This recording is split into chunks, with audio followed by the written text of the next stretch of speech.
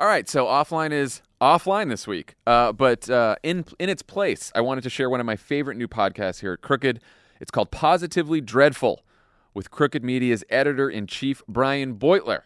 Each week, Brian dives below the headlines of the stories that are making us all so anxious, which is all the stories, and gives you a richer understanding and appreciation of how and why to remain engaged, even in the face of daunting challenges. So in this episode, he talks with the nation's abortion access correspondent, Amy Littlefield, about the fall of Roe, mistakes Democrats and the reproductive rights movements can learn from, and the road ahead. Hope you enjoy.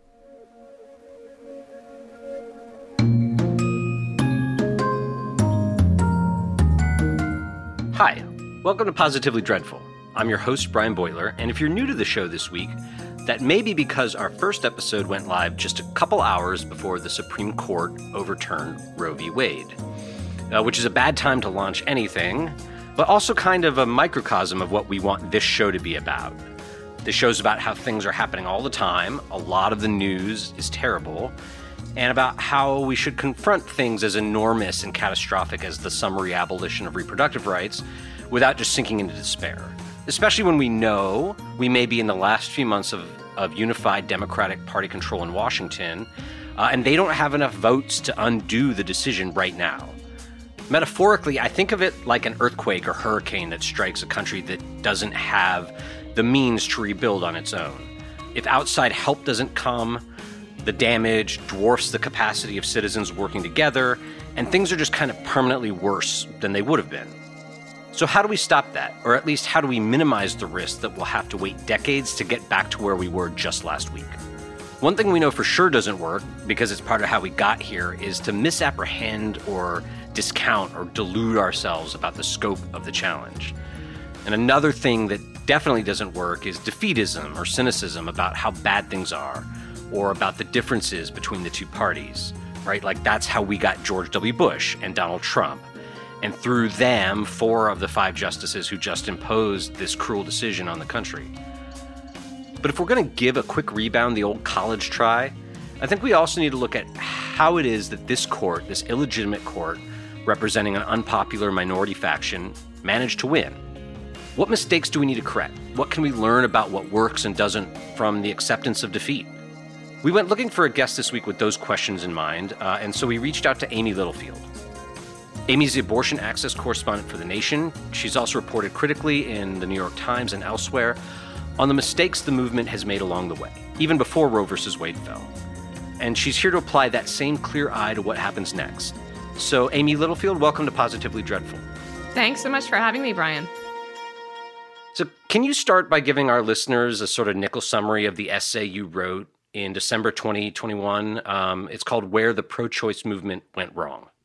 Yeah, so this story opens with a phone call that happened on September 2nd, which was a day after the anti-abortion law in Texas that banned abortions starting after about 6 weeks went into effect. And this was a huge crisis moment for the abortion rights movement.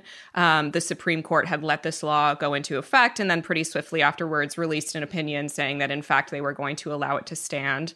And side note, that 6-week ban is still in effect and has been in effect long enough that at this point, the people who were denied access in the beginning are beginning to give birth if they were unable to access an abortion. And so this was sort of an all-hands-on-deck moment for the movement to preserve abortion rights. And so Planned Parenthood hosted this enormous call with a whole bunch of activists. There were almost 500 people on. And they didn't implement the basic security protections that they should have. And the call was infiltrated by someone who shouted racist slurs and interrupted the call with racist language.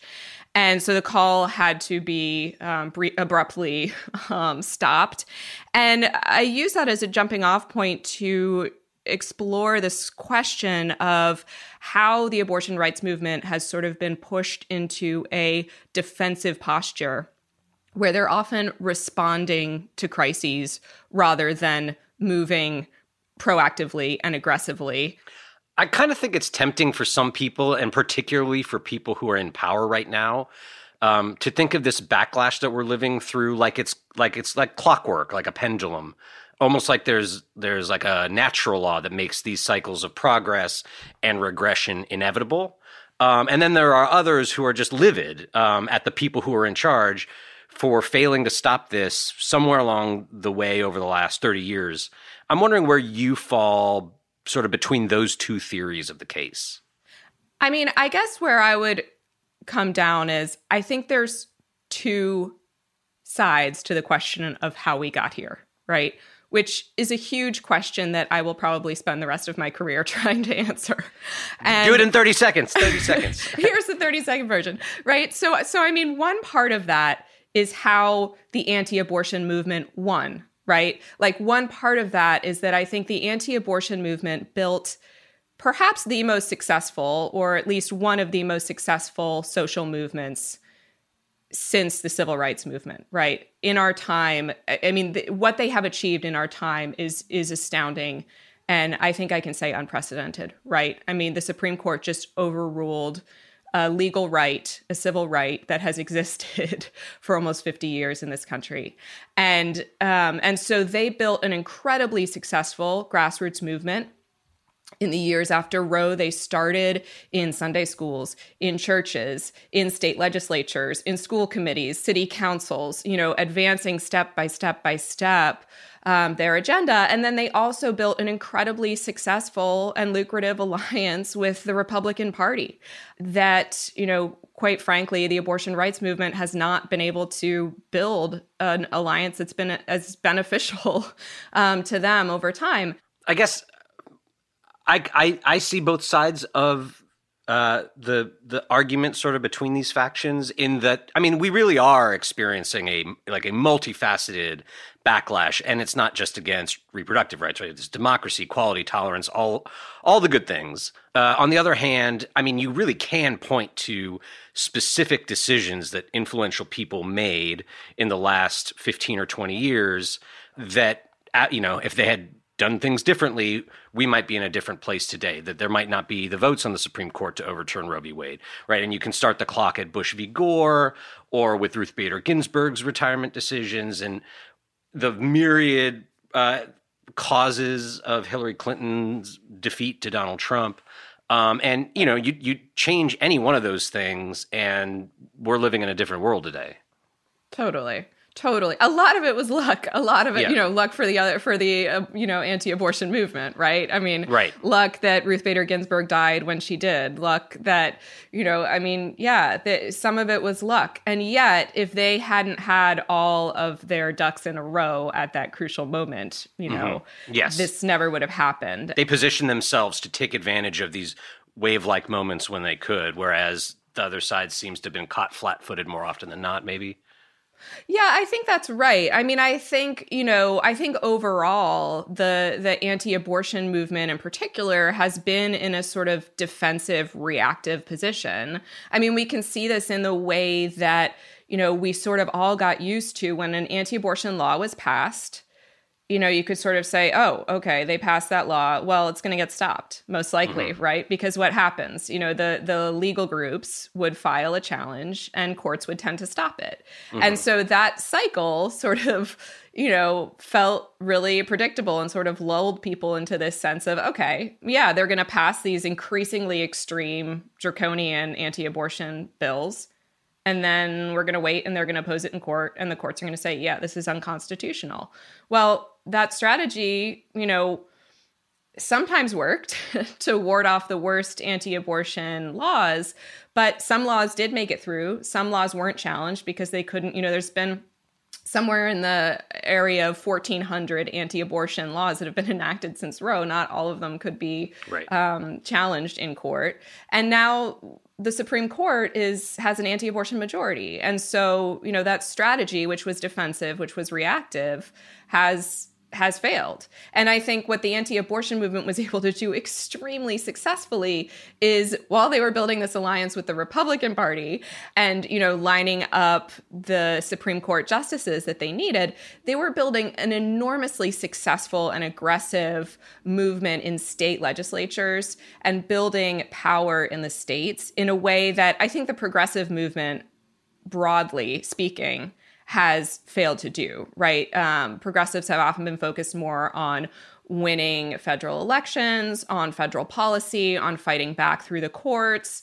Megan Winter details this really powerfully in her book, All Politics is Local.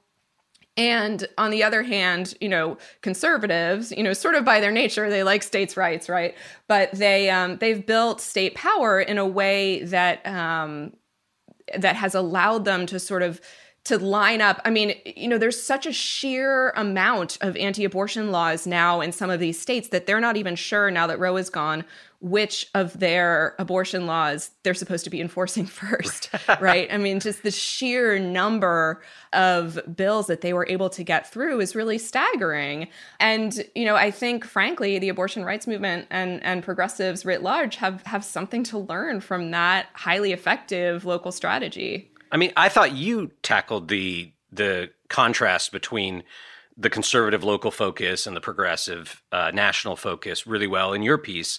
Specifically, you use NARAL as a case in point, where they used to have scores and scores and scores and scores of local chapters, and over time that dwindled to almost nothing, and it was just almost a pure focus on the national picture.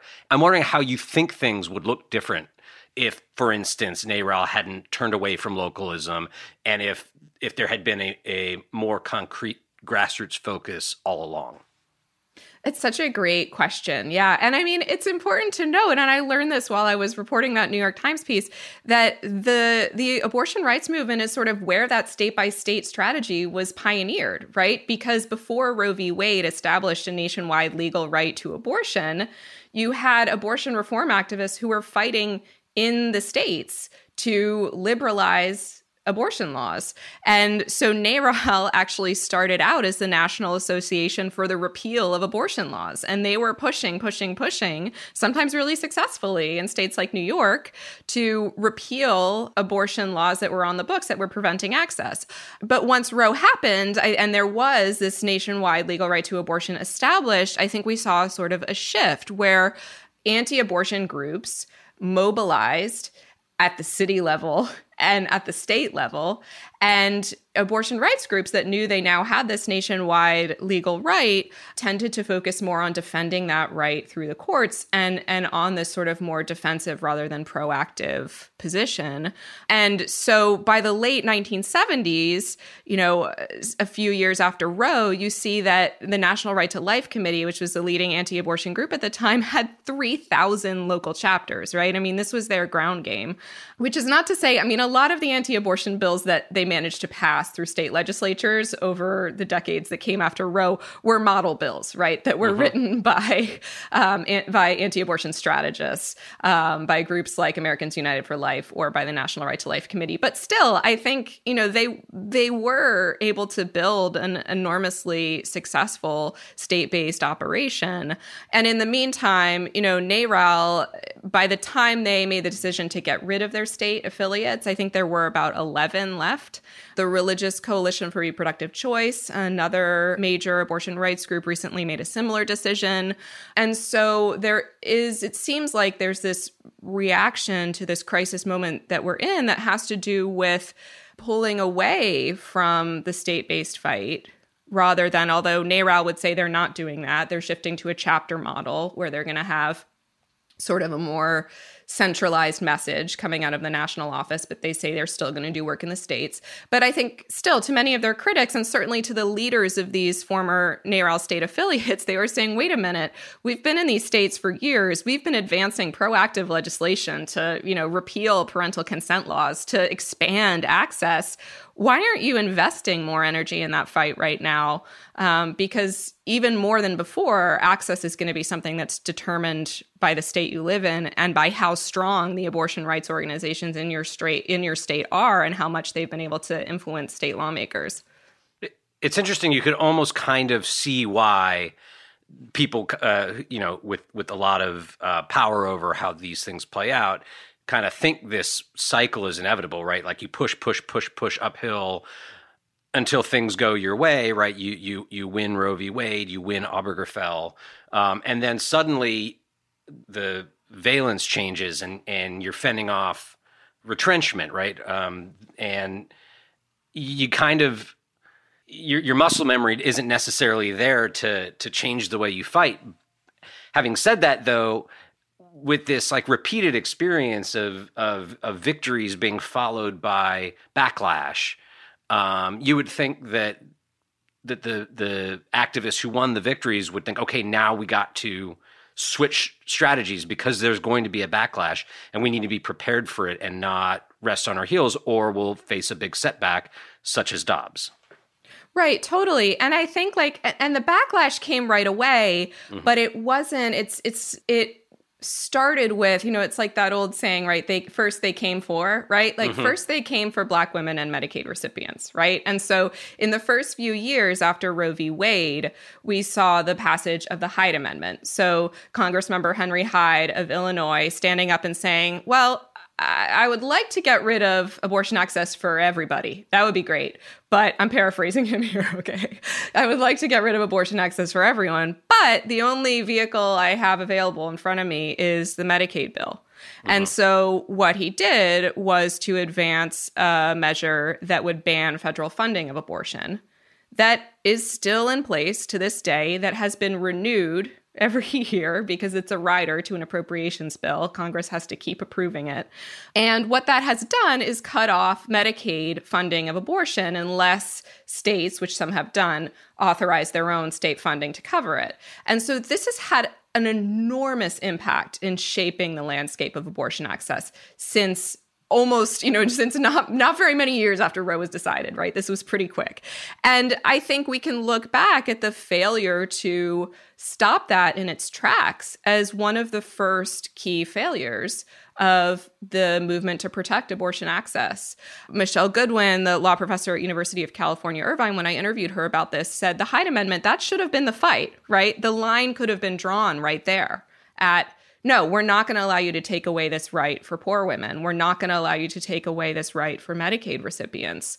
And instead, that was sort of the first major cut that was allowed to take effect. And I do want to say, there were efforts to push back against the Hyde Amendment really early on, most notably from Faye Waddleton, who became the first Black woman to lead Planned Parenthood in 1978. And she came right out the gate really strongly saying, restoring Medicaid funding is going to be a top priority for me. And she faced a ton of pushback from within her own organization's affiliates. And so, again, I think I wonder about, when I look back at sort of what were some of the moments where things could have gone differently over time, I think that's a really important one to say, what would it have looked like if voices of people like Faye Waddleton and, other Black women organizers who were pushing back at the time saying this Hyde Amendment is going to be catastrophic for low-income people in this country. And it's true. An enormous amount of energy and fundraising goes into raising money to pay for people's abortions every single year because it's become so normalized over time that the federal government doesn't pay for that. Susan Faludi, the feminist writer, had a New York Times essay a few days ago about the fall of Roe. And I think her view is pretty consistent with yours, but her angle was she argues that the whole women's equality movement got caught up trying to harness the power of celebrity and mass culture and make these ideas seem fully baked into sort of like the American social contract. And in doing so, they sort of lost sight of the power of grassroots work and also became sort of indistinguishable from celebrity culture itself and all the alienating things that go along with that. And I'm curious how you think that jives with your reporting. Yeah, I'm glad that you brought up this essay because I thought it was really interesting and provocative. I think I would agree with Susan Faludi's critique of what I would say is just a co-optation of feminism by capitalism, right? And she cites Andy Zeisler, who wrote a great book about this called We Were Feminists Once, where Andy calls it marketplace feminism, right? I think you could also just call it capitalist feminism when you see, companies that are selling underwear and energy drinks that are marketed as feminists, right? It reminds me a little bit of when I was an angsty emo kid as a teenager, and I would go to the mall and saw they were selling socks that said punk rock on them, like punk rock socks. And I was like, that's not punk rock, right? Like, those are socks. Yeah. Real punk rockers go barefoot. Right. Like, I'm not going to wear those socks because I'm a real punk rocker. But like the point is that like, that's sort of a simulacrum of, the thing, right? Not the thing itself. And so I think some of the examples she gives they're not feminism. They're the exploitation of the surging popularity of feminist ideas, right? Like, why did Beyonce, blaze the word feminist behind her and this, huge pop culture moment? Well, I mean, partly she wanted to make a statement, and partly also she's reading the room and knows that that's going to be a lucrative and potentially profitable statement to make in that moment. So I think some of these things are signs of popularity of feminist ideas. On the other hand, yeah, I would agree with her that like capitalism has led to this really detrimental and antithetical idea that feminism is about individual choice and not about political change and not about movement building. And I guess my critique of the article, what I think it overlooks is where I try to focus my reporting is on what I see as the most vibrant parts of the abortion rights movement. Maybe you could call it the feminist movement. I don't know. I think people would disagree about whether we really have a coherent feminist movement today. But I think where I focus, I'm like a evangelist of hope. I always try to find hope by focusing on grassroots organizing. And I think there is an enormous amount of organizing going on to try to preserve abortion access, to try to advance the cause of reproductive justice, which is the sweeping framework, founded by Black women that says it's not just about abortion rights, it's also about the right to be free from state-sponsored sterilization or state-mandated sterilization. It's also about the right to parent in safe communities. A lot of the organizing that's going on, for example, right now, there are grassroots groups that have their heads down that are booking planes, booking buses, fundraising, paying for people's abortions, figuring out, is this state legal? Is this clinic still open? They're running this massive logistics operation to try to get people to the healthcare that they need. A lot of that organizing isn't visible, right? It's not often reported. And because it's sort of, these activists don't have a lot of time to talk about it, right? I think an enormous amount of the energy of feminist leaders and some of the most creative and talented people who believe in gender rights and abortion rights in recent years has gone into that direct action, that direct service work. And so that's part of the reason precisely because of some of these anti-abortion policies like the Hyde Amendment and how successful they've been. So I think that's partly why we don't see as many examples of feminist movement that as, we did maybe in the 1970s. I mean, I think it's interesting too. Susan Faludi brings up like an example in the piece about, like, she talks about the lean in feminism and Sheryl Sandberg, from Meta, formerly Facebook, right? Where she was in town to deliver a class day speech at Harvard University, and housekeepers who were organizing at a Hilton DoubleTree Suites hotel in Boston wanted to meet with her, and she refused.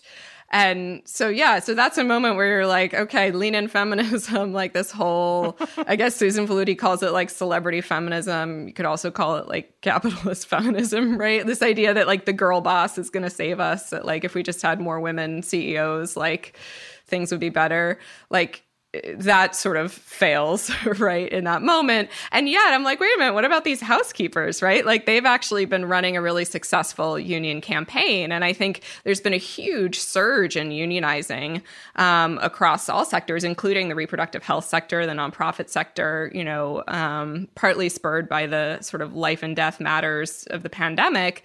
And that's a place where I think you can see feminism grounded in a working class intersectional politics really coming to the fore. And I think a lot of, the Me Too movement and that energy, has been channeled into these union campaigns and efforts to sort of renegotiate how sexual harassment is handled in the workplace, how, racial injustice is handled in the workplace, for example.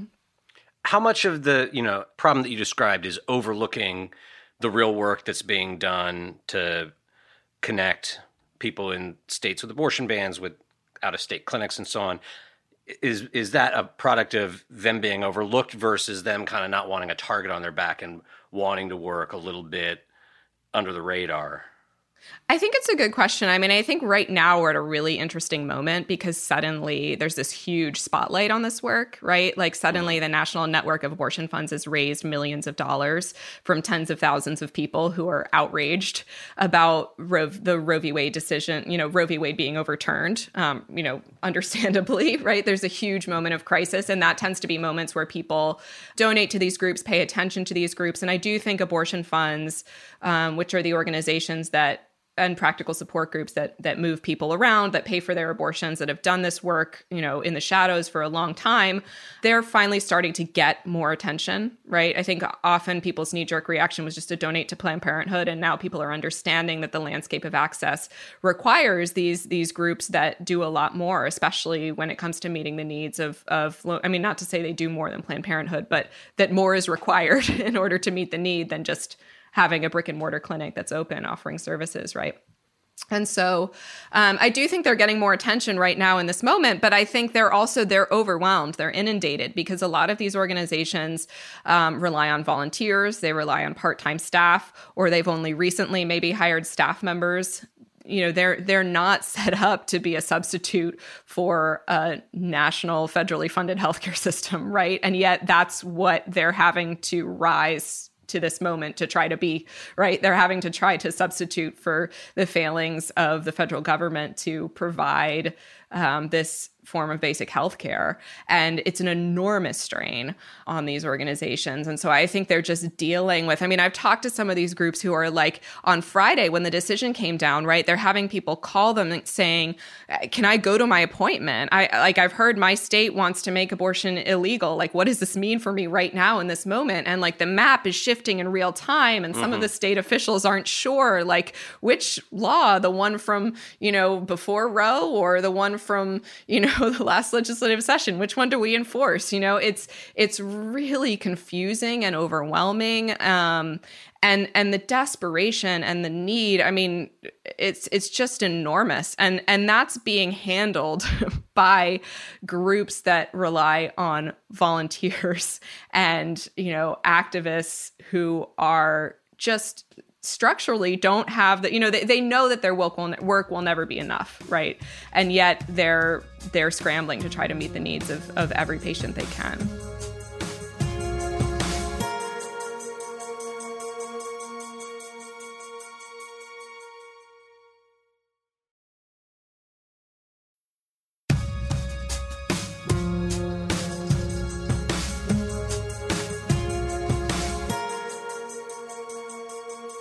You alluded to the sort of overlap between intersectional politics, the intersectional critique of politics and society, and the reproductive rights movement. There's a fight underway now, and it's not just about reproductive rights, but it's sort of increasingly focused in that area about the power of language and the language center-left leaders use and how they frame these big fights over what are ideally broad-based rights. And so you end up with these, maybe this all seems larger to me because I spend too much time on Twitter or something like that. But, ACLU will do a message on the disproportionate harm of the loss of abortion rights to LGBT people. And, other activists and politicians will adopt and press the use of terms like pregnant or birthing people. And then on the other hand, you have, I think, most of the Democratic Party political class and also some people on the sort of materialist left who say we need to use language that the sort of vast pro-Roe v. Wade majority understands so they get that this is the same debate over choice that we've had since forever, and that we should not at this specific moment where, it should be all hands on deck to try to restore this right as quickly as possible, to balkanize the coalition by emphasizing sort of parallel injustices, the fact that the center-left coalition is far from a perfect bastion of equality. I'm curious how significant you think it is that this debate is happening now, and where you come down on it, and what the sort of optimal mode is for what you need to be like a 60% movement if we're going to reverse this in any rapid fashion. Yeah, totally. I'm glad you asked that question. I mean, I agree. We need all hands on deck right now. And I think crucially, all hands on deck includes trans people whose rights are being eroded aggressively in tandem with abortion rights, right? And so I think it's extremely important to use language that doesn't alienate LGBTQ people and that is accurate, right? I'm a journalist, so I believe in accuracy first. And it is inaccurate to suggest that only cis women have abortions. Are they the vast majority of people who have abortions? Yeah. Although we don't have an accurate count of how many trans and non-binary people have abortions. We don't know. But that doesn't mean that trans and non-binary people don't have some abortions. And so when I write about this, I've been using gender neutral terminology in all of my articles for a long time. I don't think anyone reading my articles forgets that women are disproportionately impacted by this, that poor women are disproportionately impacted by this, that Black women are disproportionately impacted by this, and that, this is really about the future of women's role in society, right? It's also, it's crucial that we understand the same organizations that are very successfully attacking the rights of women and attacking access to abortion and contraception are also attacking. They're the same groups that are waging battles against the right of trans girls to play sports, against the right of parents of trans kids to be able to seek and support their children in seeking the healthcare they need. These are the same, groups like the Alliance Defending Freedom. And I go to a lot of anti-abortion conferences and events as part of my job and observe this. They're talking about eroding abortion rights and eroding the rights of trans people as part of the same battle, right? Like they don't see those two things as separate. And so I think it's actually crucially important to understand how these issues are interconnected, how the enemy is the same. And I don't think we lose anything at all. In fact, I think we gain something because by using more inclusive terminology, because we have the opportunity to build a more unified movement that understands that trans rights and abortion rights are inseparable. And so I use terms, I don't use terms like uterus haver or in my writing, right? I think I use terms like pregnant people and I use terms like patients, which are accurate. I don't think they're distracting. And but I think they more accurately represent who has abortions. That doesn't mean that I don't use the word women from time to time or woman from time to time when I'm talking about the fact that, yes, in fact, the assault on abortion rights is an assault on women's rights. It's also, an assault on the rights of other people who can get pregnant. And I don't think we gain anything by denying that. I think a lot about the words of Amara Jones, a trans journalist who told me a long time ago, and it's coming to fruition, it's proving to be true now, that, as far as the anti-abortion movement is concerned, like Roe is dead, right? And this was a long time ago before Roe was actually dead that she told me this. And now it really is dead. And so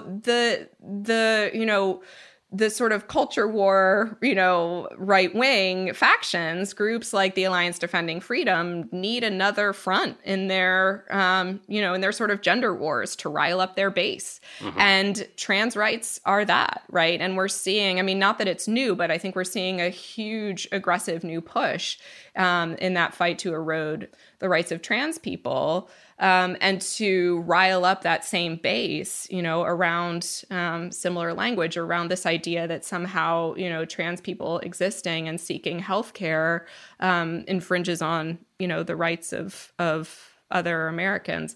Does that answer your question? Yeah, it does. I think it's a strong answer, and like as a journalist, I strongly sympathize with the accuracy above everything else. We can make language be as precise as we need it to be. I guess if I'm conflicted about this, it's from the perspective of organizers, activists, politicians. I personally think that the intersectional critique of American society is more right than wrong. At the same time, for instance, you'll listen to Republican senators like Ron Johnson or even Ted Cruz with this coming down, this is supposed to be the capstone to decades of hard work. They should be thrilled that abortion is now no longer a right. And what they're saying, because they know that they're not on the political high ground, which is pro-Roe. They're saying it's not going to be that big a deal, right? Like you can just cross state lines and get an abortion where it's legal.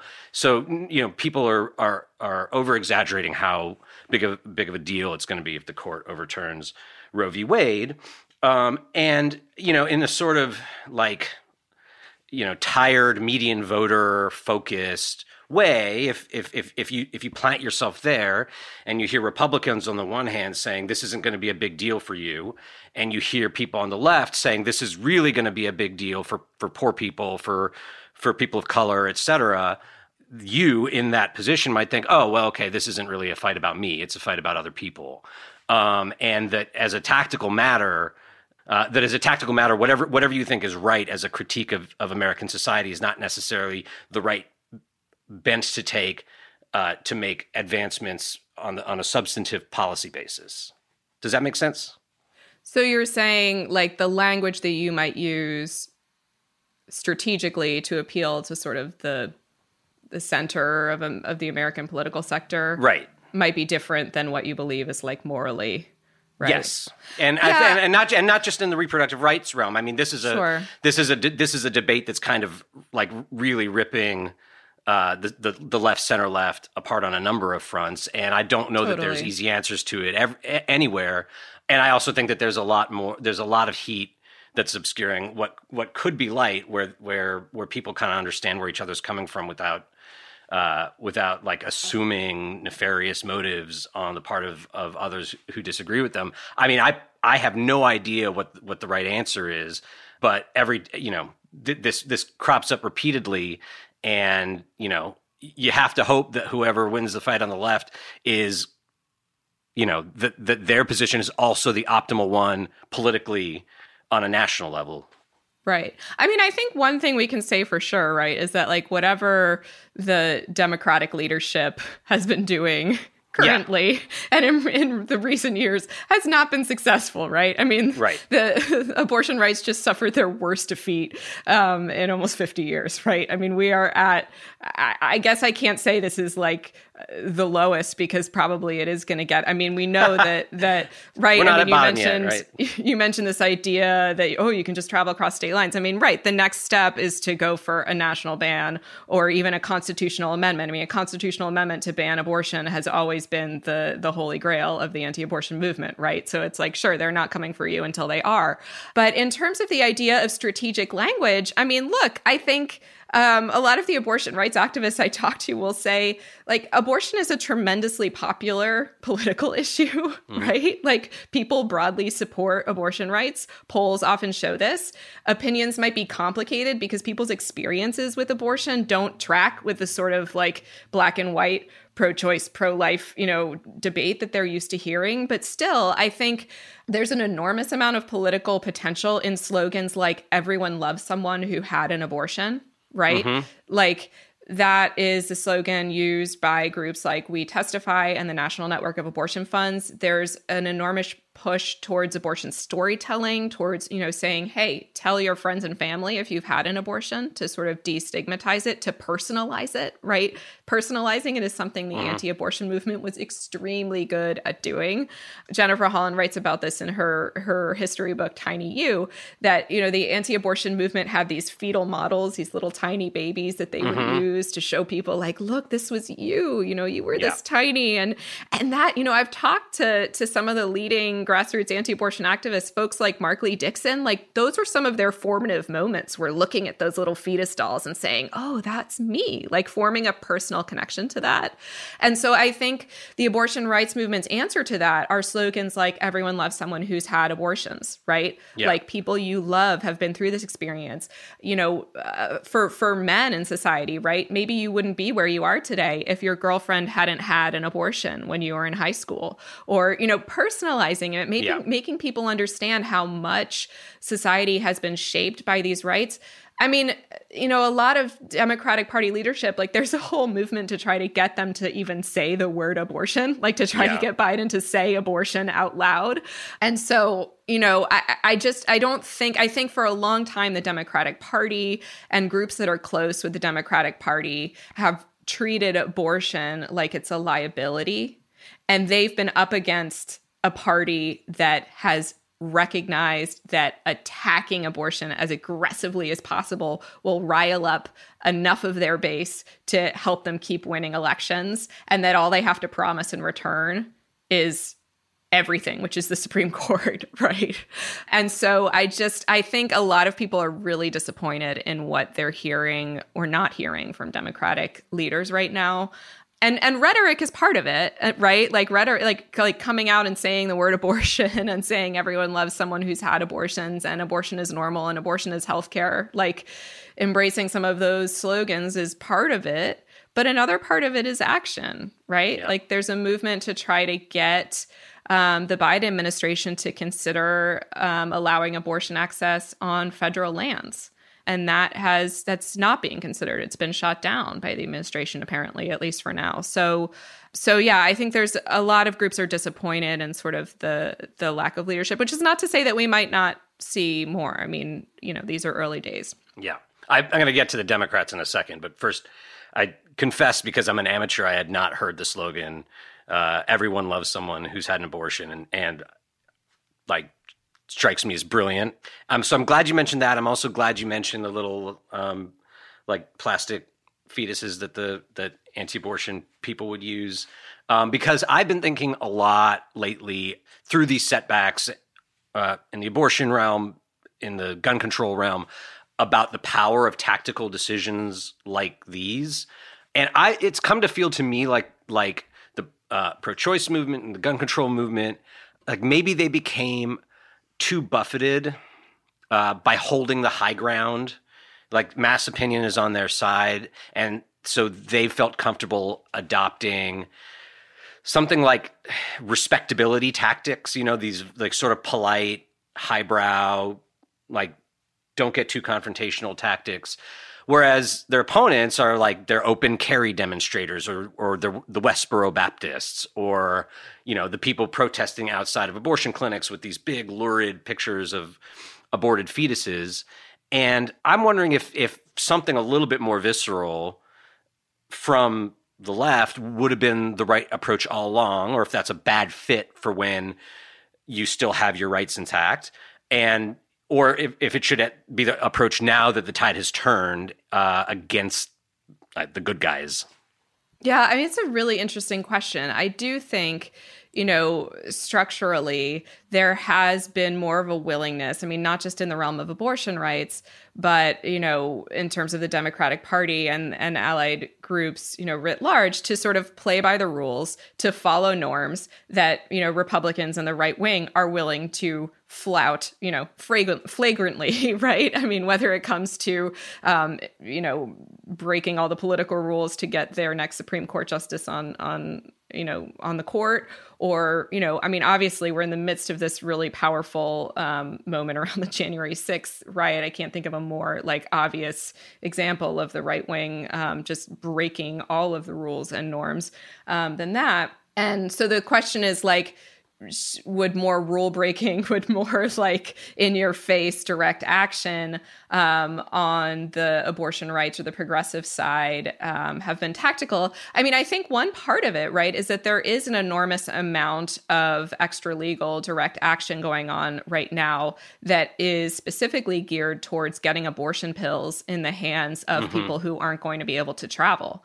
I was there during the Dobbs argument at the Supreme Court, and there was a group of abortion rights activists who took, the abortion pill outside the Supreme Court and said, you know what, you say what you want to say. We're doing it anyway. Like you're making decisions. We're having abortions. Like, I mean, Representative Alexandria Ocasio-Cortez has been posting instructions for how to self-manage abortion on social media, right? Totally unapologetically. And so again, like I do think there is some of it going on.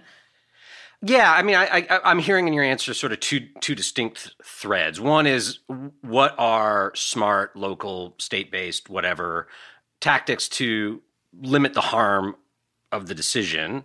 And then separately, what are good sort of political, rhetorical gambits that the pro-choice side can use to sort of further toxify the Dobbs ruling and the Republicans who support it? I mean, a loose analogy to the gun rights fight, and maybe I'm just thinking a little bit too one-to-one with what Republicans do, what conservatives do when they're protesting things. Jay Johnson, the former Homeland Security Secretary, had an op-ed, I think it was in the Washington Post, sort of pleading with the parents of the children in Uvalde to release the pictures, the crime scene pictures from the school in the spirit of Mamie Till releasing the pictures of Emmett Till in his body as a way to provide a sort of like ammunition to the people fighting, in that case for gun control. But you could imagine a very similar plea on behalf of women who will die as a result of the Dobbs ruling. I mean, it worked for them. I mean, they've been using these tactics, these sort of like very gruesome, vivid tactics for as long as I've been alive, and they just won. Yeah, totally. And I mean, in the early days, there were images, iconic images. I mean, I can conjure one in my mind of a woman who died from an illegal abortion, right? Hunched over, I think in a hotel room or something. Like, there are images of dead women that are out there, and there are ample stories of dead women that are circulating to remind people of the stakes here. Mm-hmm. I think one complicating factor right now is because there's access to safe medication, abortion, I don't think we're going to see the same level of people dying from, back alley abortions or from attempts to, self-induce an abortion with coat hangers, right? Because medication abortion, if groups can successfully get it into people's hands and raise the necessary amount of awareness about the fact that it's out there, I think that's going to change the language and the reality around how people die now that Roe is gone.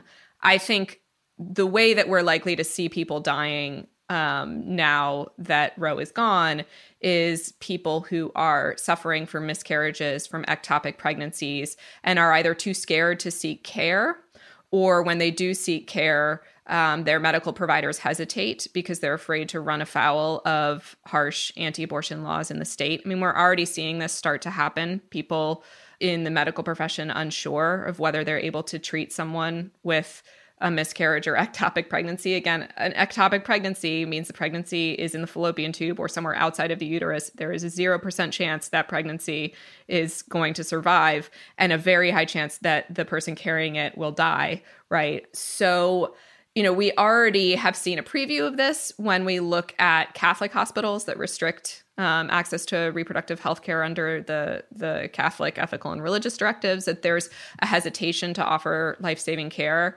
I was speaking with advocates on the All Options Talk Line, which is a counseling hotline that provides support to people making pregnancy decisions, whether it's abortion or adoption or parenting. And they were telling me, I was asking about the first 48 hours after this ruling came down, and one of the calls that came in was from a woman in Florida who was experiencing a miscarriage. She needed emergency care. She was bleeding and in pain. And she was saying, am I going to go to jail if I go to the emergency room? She wasn't having an abortion. She was having a miscarriage, but she was terrified. And abortion is still legal in Florida, right? At least for now. So there's this enormous amount of fear. And then what happens if the medical staff that are treating someone like that are misinformed, or, their legal counsel's afraid of what it's going to mean to take care of someone in that moment? I think that's how we're going to see people dying. And it ties into the maternal mortality crisis, which disproportionately affects Black women in this country. And so, I mean, I guess that's a question of how do you illustrate that? How do you make that strike home for people? How do you make people understand, to your point about the photos of Uvalde victims, how do you say, this is personal, this could be your mother or your sister or your friend? I don't know. Neither do I. I want to close on the national politics question. But first, I want to ask, what now? Like, what can localism achieve in this gap of unknown length before maybe we can get this fixed at the national level? Totally. Yeah, that's a great question. Like, even if you want to like limit it to like, top 5 or something like that, but just like what is happening? Can do. Yeah, what are the things going on now that can serve as like harm mitigation, on a protracted basis, depending on how long it takes for national leaders to get this right? Totally. I mean, so number one is abortion access has always been a state issue. It's always been determined by state legislatures and by state officials. Now we have district attorneys in the mix, right? And the question of whether district attorneys are going to enforce abortion bans. So find out what is going on in your state, find out who your local officials are. Some states are moving to expand abortion access. Some states are moving to restrict it. So this is going to become a state and city issue. I mean, let's remember in Texas, the 6-week abortion ban that we talked about that went into effect in September, that started with city ordinances. It was tested out with ordinances in cities across Texas. So pay attention to what's going on in your city or town council as well. Another piece of this is there's an enormous amount of energy going into getting the word out about the resources that are available. It's a rapidly shifting landscape in terms of what's allowed in different states, which clinics are open and so forth. Groups like Aid Access, however, which is based overseas, are supplying medication abortion regardless because they're sort of beyond the reach of U.S. law. A really good resource to find out more about medication abortion that people are trying to push out there is plancpills.org, which has a map where you can put in your state and see what the different options are. So there's an enormous amount of effort, I think, to promote safe and accurate information about medication abortion for people who can't travel. And then the other piece of it is that logistics operation I talked about, right? That enormous amount of funding and energy that is being put into figuring out how do we get this person from South Dakota, where there's now no longer a clinic offering abortions, to the nearest clinic. How do we, charter the airplanes that we need? How do we, pay for the bus tickets and the hotel rooms? How do we, figure out how to get people where they need to go? That work is being done by practical support groups and abortion funds. And so if you want to find out what's going on in your area, you can go to the National Network of Abortion Funds website and look up your local abortion fund. And, and there's also independent clinics that are in some cases trying to stay open so that they can continue to offer other reproductive healthcare services. Clinics like West Alabama Women's Center in Alabama that are determined to still try to be there for patients, because in many cases, the alternative is an anti-abortion crisis pregnancy center, where people are probably not going to get accurate information, certainly not going to get accurate information about where they can even go to access an abortion. So those are some of the things that I've observed that are going on there, where a lot of energy is being directed. But I think it's this sort of reset moment to start rethinking the way that not just the abortion rights movement, but the progressive movement more broadly builds state and local power. So you've mentioned a number of times that a big mistake that the reproductive rights movement made over the years was this excessive focus on national politics. But it does seem like a big push at the national level is important now, irrespective of what's happening at a more local level, simply because there's still this one last long shot to like grow the Democratic majority, even just a tiny bit, so they can come back and codify Roe early next year. I mean, that's obviously not a slam dunk and not a place, like not a basket to put every egg in. But it does sound better than the alternative of grinding it out for the next 50 years in the hope of, that things go right enough and the Democrats win the right elections and Supreme Court justices retire just so that you can undo the Dobbs decision. I sense that maybe there's a risk that things swing too local for a moment where a national focus is appropriate. That's interesting. I mean, I think it can't be an either or, right? Yeah. Like, And yeah, because when we look at how the anti-abortion movement did this, right, they had to win presidential elections so they could get the people they wanted on the Supreme Court. They had to focus really hard on persuading people that the Supreme Court was a really interesting political issue for them to care about. And they had to make sure that all of the justices appointed were anti-abortion, or enough of them. And then also they had to make sure that there were, wave after wave of anti-abortion bills that were sitting waiting in that pipeline so that the Supreme Court could choose anyone they wanted to use to overturn Roe, right? They needed, and in the meantime, restrict abortion, render it off limits for as many people as they could in the states. And so I think, it needs to be happening all at once. And there is pressure being exerted on Democrats. There's bills sitting in Congress right now, the Women's Health Protection Act, that would codify Roe into law and preserve the nationwide legal right to abortion. There's the EACH Act, which would repeal the Hyde Amendment, that restriction on federal funding I talked about. And those bills are there. And, supporters, there are Democrats that are pushing for them. And yet there doesn't seem to be the political willpower to pass those measures even now. Yeah. I mean, I remember after hearing the Dobbs oral arguments and seeing where this was all going, it was totally foreseeable that A, Roe v. Wade would fall, B, people would turn to national Democrats to do something about it with their trifecta, C, that they wouldn't have the votes to do anything significant about it, before the midterms, and that they also weren't likely to win the midterms. And so that's a mess, right? And how can you harness the backlash to Dobbs if you're the Democrats in a way that helps you in the election without actually doing the opposite, which is like demoralizing the people who are turning to you for help. And, the only thing I could come up with is that you have to say, look, like, we don't have the votes right now, but if we do, 2 more senators and the House, we will codify Roe in January of 2023. And I mean, the honest truth about that is Republicans will probably find some district court judge to enjoin that new law, and then it's back up the ladder to the Supreme Court, and who knows what they'll do. And then you have to ask, like, are Democrats willing to change the court if they are lucky enough to preserve these majorities? And that seems really dubious. And you can get yourself really spun up about all the ways that this could go wrong, but the one step right in front of them is to say, if you give us this specific thing in the election, which is going to be an uphill climb, but is possible, then we will do the one thing that we know how to do, legislate our way around this horrible Dobbs decision.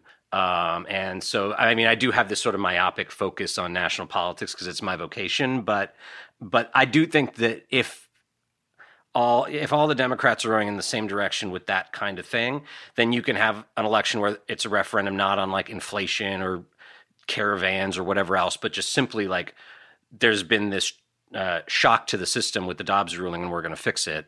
And that might be the secret sauce that helps them defy historical odds and win a midterm, despite all these ambient conditions. That's my hope, at least.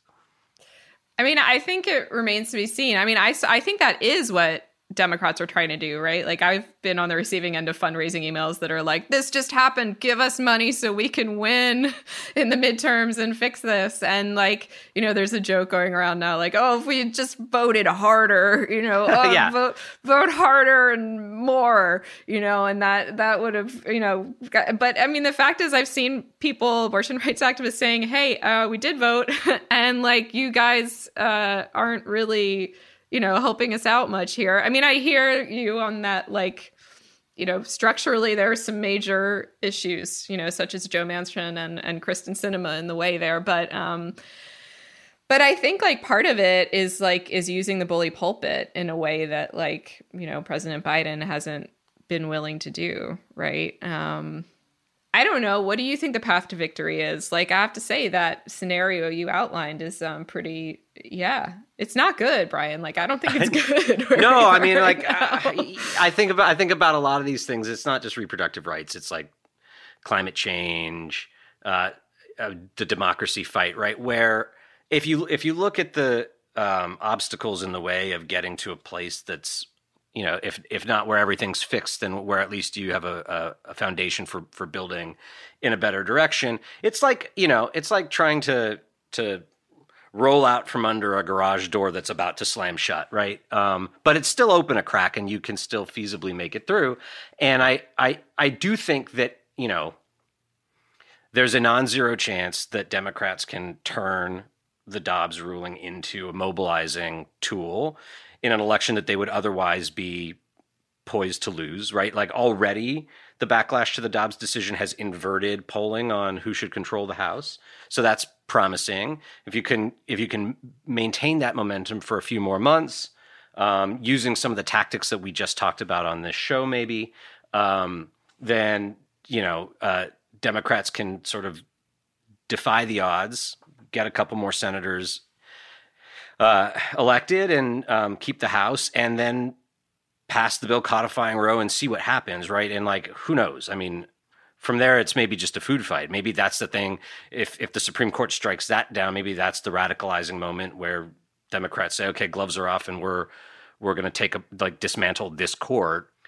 But that's like basically the only way I see through the closing garage door, to extend the metaphor. And if they don't try to take this election and turn it into a 1-to-1 referendum on Dobbs, then I think people will vote on other issues, just like you said. They'll say, well, we already gave them the majority. They're not using it. They're not even promising to use a bigger majority to do this. So I'm going to vote on gas prices or democracy or immigration or whatever else. And those are much worse odds. So that's the sort of like glimmer of hope that I see, and I'm kind of like clinging to it. And I guess I'll have to reevaluate over the coming weeks and then after the election. Yeah. I mean, I guess my fear in the scenario that you're talking about is that in order to really meaningfully make this a referendum on abortion rights, I think the Democratic Party needs to be providing more of an alternative and more of a counterpoint than they have been so far. I watched Nancy Pelosi's speech responding to the Dobbs decision. Like, I wasn't feeling like, moved by it particularly. I wasn't feeling like, wow, here's like someone really coming out to, change the game here. Yeah, I concede that it would be better to have a number of more vibrant, pugilistic Democratic leaders. But it was in her, I think it was in her initial press conference after she said, what I hope happens is that we get a couple more senators, keep the House, and can pass legislation to fix this. There is obviously a sort of nightmare scenario where Democrats win the national vote for the House, but because of gerrymandering, they actually lose control over it. And then it's like, well, you should have fixed that problem when you had your last majority. Right. And they didn't do it. And I mean, I don't know, like we could probably paint through all kinds of scenarios where this doesn't work out in a quick way. And it is a sort of decades long grind before the right to abortion gets restored. But, whatever, if that happens, then you can demand that they do it in the lame duck period. I don't know. I'm spitballing at this point, but I do think that it's not, I always try to tell myself that at the moment when I think like an issue is actually hopeless in the sort of political and organizing realm, I'm not going to pretend that, there's a clear opportunity for improvement. It's at some point you really have just lost. But I don't think we're necessarily there yet. It's just very close. I mean, I think that's why when I need to find hope, when I need to not give up, I look to what grassroots activists are doing. There's a huge amount of energy going into making sure that people can get the abortions they need, regardless of what happens in Congress or what happens in the midterm elections. And I think abortion funds, I think practical support groups, organizations like Plan C Pills that are working on getting the word out about safe medication abortion, they're leading the way. And, a lot of it's going to depend on how much success these groups have at organizing and building a robust grassroots movement that can, win state and local elections and start to rebuild power on this issue. All right, I'll leave it there. Amy Littlefield is the abortion access correspondent for The Nation. You can read her writing there and in the New York Times, and she's on Twitter at Amy Littlefield. Amy, this was really great. Thank you for being on Positively Dreadful. Thank you. It was an honor.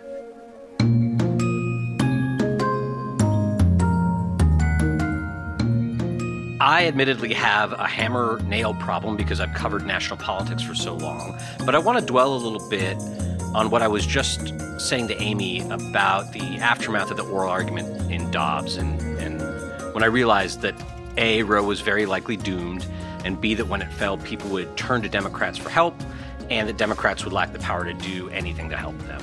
And what I came up with at the time is what I mentioned, that they should make this sort of clear promise, acknowledge that they can't fix the problem now, but they're just 2 votes shy, give us 2 more votes in the Senate and control the House, and we'll fix this in January. I'm Joe Biden. I will sign that bill in January of next year. I have seen this idea spread into the slipstream of national politics, and you're hearing more and more powerful Democrats adopt it. It obviously isn't destined to work, but again, we've already seen polls move sharply in Democrats' favor in the past week, and seemingly all because of the reaction to the Supreme Court's decision.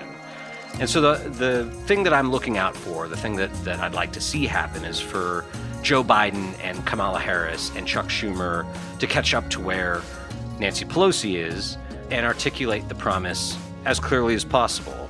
Because if there's too much ambiguity in the party's message, if they don't link the election directly to recodifying Roe, it's easy to imagine a reversion and gettable voters casting their ballots on the basis of other issues.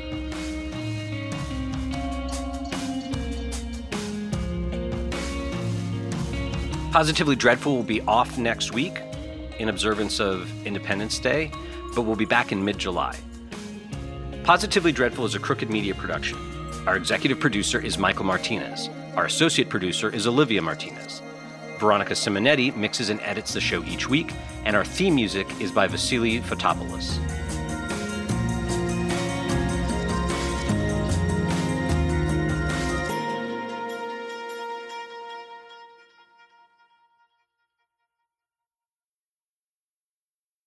Ashley's Memorial Day mattress sale is going on now. Save big on select adjustable mattress sets, up to $1,200 on Beautyrest Black, up to $800 on Purple, and up to $500 on Tempur-Pedic. Plus, get 72-month special financing with select in-store mattress purchases made with your Ashley Advantage Synchrony credit card between May 14th and June 3rd. Visit your local Ashley store or ashley.com for better sleep and savings. Only at Ashley. Subject to credit approval. Minimum monthly payments required. No minimum purchase required. See store for details.